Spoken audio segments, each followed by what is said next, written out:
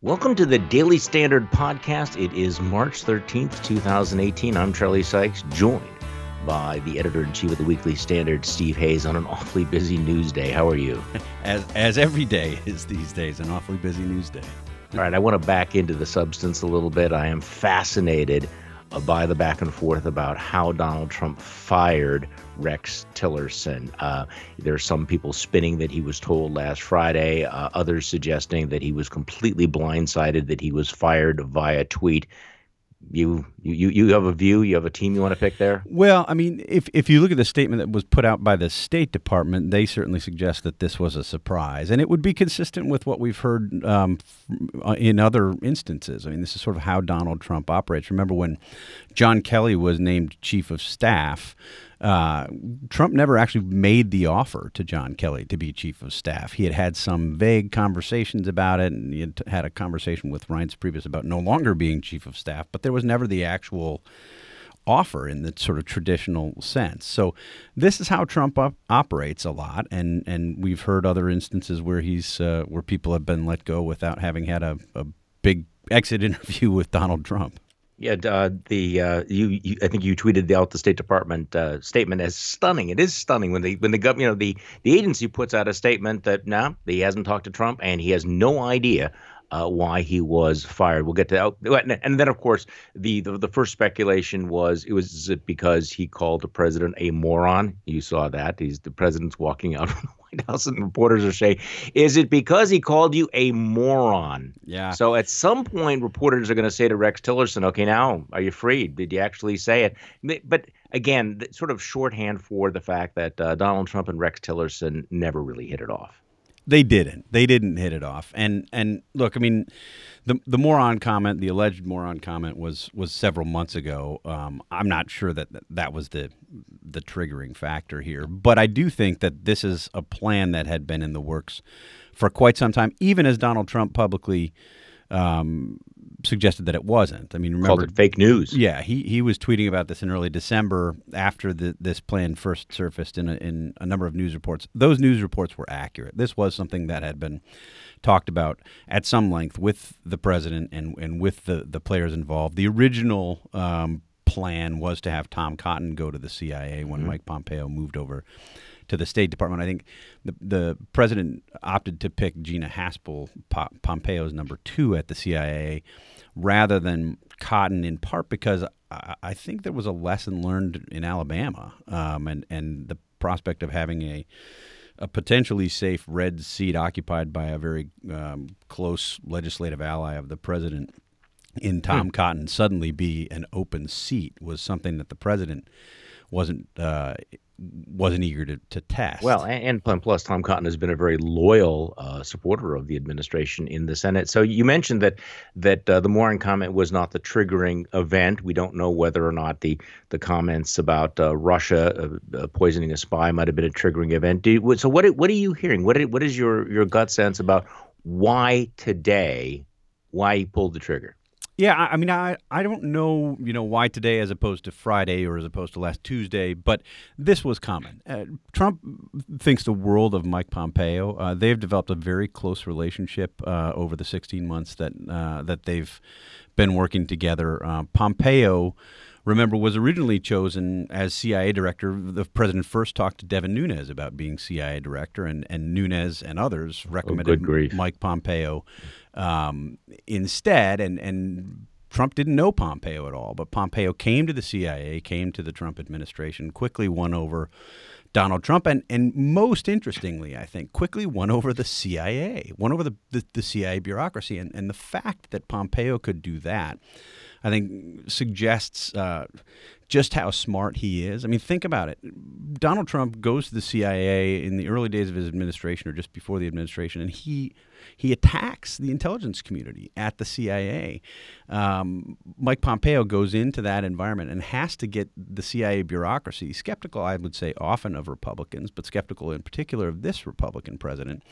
And Pompeo wins them over. One of the ways that he won them over was by choosing Gina Haspel as his number 2, as his deputy. Haspel had been involved in the enhanced interrogation program. This was something that Democrats made Democrats very skeptical of her. There was We're going to be hearing a concern. lot about that, I'm guessing, in the next few Absolutely, days. absolutely. It will be the main, I think, talking point or criticism that we get from Democrats. But Pompeo wanted Haspel. He had met her when she was a chief of station overseas, and had liked her when he was in the House, and sort of thought she was very accomplished, liked what he had seen from her, handpicked her, brought her to the number two position at the CIA. And she has tremendous experience on the operational side of the agency. So she's not somebody who's spent her life sitting at Langley behind a computer. She's been out and about, chief of station at several different places. Pompeo liked her, brought her in, and knew that he was going to get political grief for having done so. He knew that the interrogation thing was a potential problem and was prepared to do it. And when he said to her and others who raised this as a concern, and he said, "I don't care. She's the best person for the job. I'm picking her, and I'm willing to take whatever political grief I needed to take." That sent a message to the CIA workforce. That's a different message than the one that they had gotten under Barack Obama, to be sure, that Mike Pompeo had their back. And for him to have won over the bureaucracy in the way that he did stunned, previous CIA directors, stunned, close watchers of the CIA, because of his ability to have accomplished that working under this president. Yeah, very interesting contrast with Rex Tillerson, who clearly never did win over the State Department bureaucracy, even though he came in as one of the adults in the room. I think it's hard to make the case, and when he pushed back, I think it was somewhat admirable. But it's hard to make the case that Rex Tillerson was a tremendously successful Secretary of State, and clearly leaves behind a State Department with relatively low morale. But let's go talk about one of the big fundamental differences. There is some substantive shift here. A lot of the coverage is pointing out that Mike Pompeo has been a much stronger critic of the Iran nuclear deal. That there's a real shift here on that particular issue, and this is something you've written extensively about. So, talk about the signal in the Trump administration shift on going forward on the Iran deal. Yeah, I mean, this is a huge change. I think we can't. It's hard to overstate just how significant a change this is to the Trump national security team. We'll focus on substance first, and then we can focus on the personnel stuff in a minute. I mean, Yeah. on substance, you're right. I mean, Mike Pompeo is an Iran hawk. He has been. Dating back to his days in Congress, he was an Iran hawk before he got to Congress. When the Iran deal came up in these internal debates inside the Trump administration, Tillerson was always somebody who said, "We can't possibly get out of the deal. We shouldn't even look to get out of the deal, Mr. President. You have to recertify this." And on that, he was allied very closely with James Mattis, Secretary of Defense. Pompeo, who was at the time wearing not a policy hat, but an intelligence hat, would, I think, raise in these discussions points that suggested that Iran wasn't in full compliance with the deal, certainly not in compliance with the spirit of the deal, and I think was an effective interlocutor, making the point to the president that Iran is not to be trusted in the way that the Obama administration seemed so eager to trust them. And remember, it was a trip that Mike Pompeo and Tom Cotton took together as members of Congress that uncovered these side deals cut in Vienna that were awfully generous to the Iranians. So Pompeo, he knows the substance of Iran policy. He knows the regime. He knows the history. And Donald Trump listens to him. I mean, Donald Trump doesn't listen to many people. Donald Trump listens to Mike Pompeo, and I don't think Donald Trump cared much what Rex Tillerson said. They fought in public about these policy issues. Trump listens to Mike Pompeo, and I think we'll see a change in that respect. That was one of the things people were commenting on about the morale at the State Department, that perhaps with Mike Pompeo coming over, that at least knowing that the agency will be respected or listened to might have a positive effect. It's of course, hard to say at this point. Is there any doubt in your mind that either of these appointments will be confirmed in the United States Senate? It's a good question. I no, I think that they'll both eventually be confirmed. I think it's possible that Gina Haspel even picks up some Democratic support. Probably not much, but my impression is that she had a good relationship with at least some senior Democrats on the Senate Yeah, Intelligence Committee. Dianne Feinstein was not saying critical things about her this morning. No, I mean it's interesting because Feinstein has been so outspoken about the enhanced interrogation programs, but I think she has relationships with people like Mark Warner, with some other senior Democrats, with Angus King on the Intelligence Committee. So she might be able to win some support. I think she's widely regarded as a pro's pro. I mean, she knows what she's doing. She's incredibly smart. She's very well respected, certainly inside the intelligence community. And I think if you're a Democrat, you look at the Trump administration, you think about the other possible intelligence CIA directors. Even if you have concerns about her involvement in the enhanced interrogation program, you have to say, this would be the first female CIA director. This would be somebody who's widely respected inside the community, who's had a wealth of experience on the operational side. She's a career intelligence professional. I mean, if they're worried about politicization of intelligence, she's not likely to be somebody who presides over that. There's been a lot of commentary about the president being unshackled. That this is, Trump. Some people call it unglued. Maggie Haberman has had some very interesting tweets this morning from the New York Times. She wrote about an hour ago, the narrative of Trump unglued is not totally wrong, but misses the reason why. He was terrified of the job the first 6 months and now feels like he has a command of it. So what he's basically saying is, I've got this. I can make the changes he wants. And she is also suggesting that people close to the White House, and she's got pretty good sources, as we all know, say they expect more major personnel shifts this week. An effort to rip off the Band-Aid fast on a number of fronts is likely. So does that mean H.L. McMaster is going to go, or they're just going to do all this at once? Well, look, I mean, predicting what happens in the Trump administration is hazardous, as we know. Having will be said chaotic. That, yeah, I mean, it is. I'm willing to go with that. Look, it is chaos. I mean, and it's silly for the president and for others to pretend like it's not chaos. I mean, one of his closest advisors, and Hope Hicks, left with a couple weeks ago. Before that, Rob Porter as staff secretary, one of the most important officials at the White House. If you talk to people who work at the White House, they will say Rob Porter was involved in every policy discussion. He was the one who really set the table for the president in terms of picking policy issues and getting the paperwork in front of him. Gary Cohn leaves. Now you have Rex Tillerson going. That is and this new guy, this designated flunky. What's his name? John. How do you pronounce it? McEntee.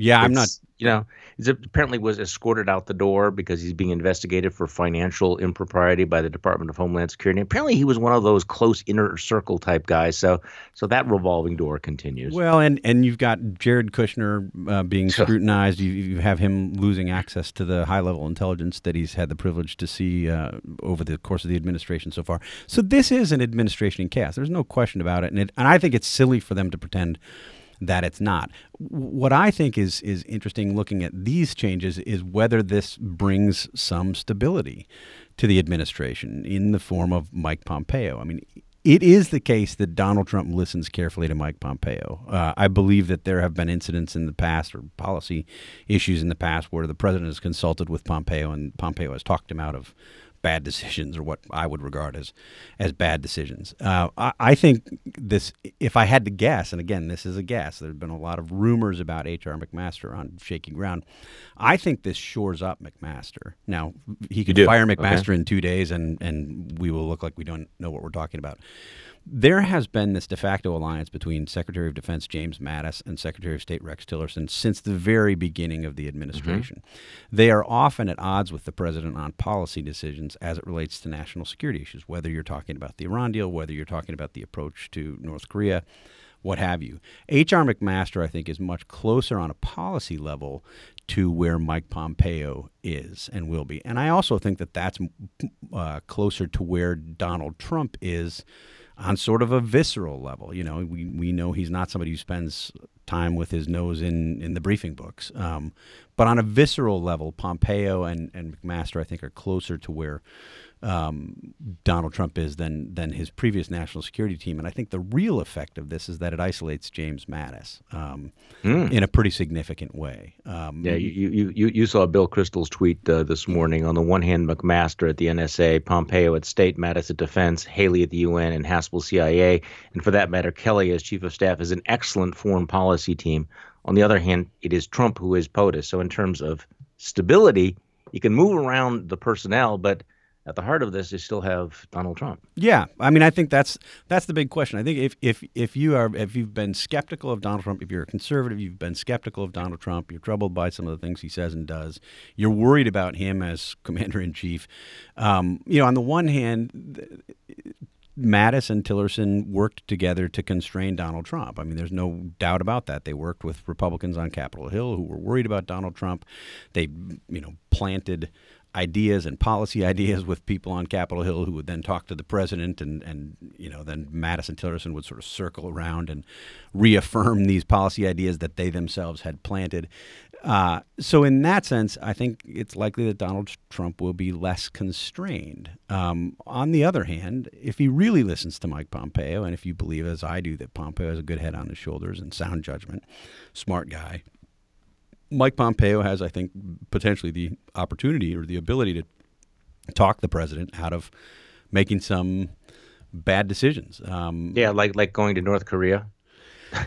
Yeah, with Rocket Man. I would might that have like played him to out try. to have Mike Pompeo in the room, who Trump actually listens to, saying, "Hey, wait, really seriously, do you want to do that?" Yeah, I can't imagine what could go wrong. I can't imagine that had Donald Trump consulted with Mike Pompeo and listened to Mike Pompeo a week ago, he would have agreed to go to sit down. Maybe I'm wrong about that. But. Okay. We have a couple of other things I want to get to in the few minutes we have, but I want to give a shout out to one of our sponsors, the RX Bar. I spent the week in Hawaii on the road last week, and I got to tell you, I took along a whole box of these RX bars. They are outstanding. They saved my life. It's a whole food protein bar made with 100% whole ingredients. Basically, a few years ago, RX Bar called BS on other protein bars. There wasn't a protein bar out there that wasn't full of artificial crap, fillers and preservatives. The RX Bar's core ingredients, are things like eating 3, egg whites, 2 dates, 6 almonds, and they're frankly delicious. They have 11 different flavors. I stocked up on chocolate sea salt. And we have a special offer for the listeners of this podcast. For 25% off your first order, visit rxbar.com/standard and enter promo code standard. Again, that's rxbar.com/standard. Enter promo code standard for 25% off. We have so much in the news, Steve. We have the House GOP releasing its memo basically saying there's nothing to see here. I think the big surprise there was that not only did they declare there was no collusion, but they went so far as to push back on the intelligence community finding, which had been the consensus that the Russians had in fact wanted Donald Trump to be elected. My guess is this is just going to set off the same sort of cycle of the Democrats coming up with a pushback. And I think we ought to remind everybody that the House Intelligence Committee is not the main act. It is still the Mueller investigation. So it is not a matter of case closed, is it? No, it's not. I mean, it was a little risky for them to go out without knowing what Bob Mueller's team has collected and make this. So why would they have done that? I don't know. It's a great point. Yeah, I don't know. Maybe they just had gotten to the point where they had looked all over the place for the kind of collusion that Democrats had suggested at the outset of this investigation, and having not found it, thought that they were in a position to say, hey, look, there really is no collusion. But Bob Mueller has been investigating this, and as we've seen from the Mueller investigation, he's managed to run a pretty tight ship. I don't think we've seen lots of leaks from Mueller's team, complaints from Trump supporters notwithstanding. And he could well have evidence of something that would fall under the broad heading of collusion.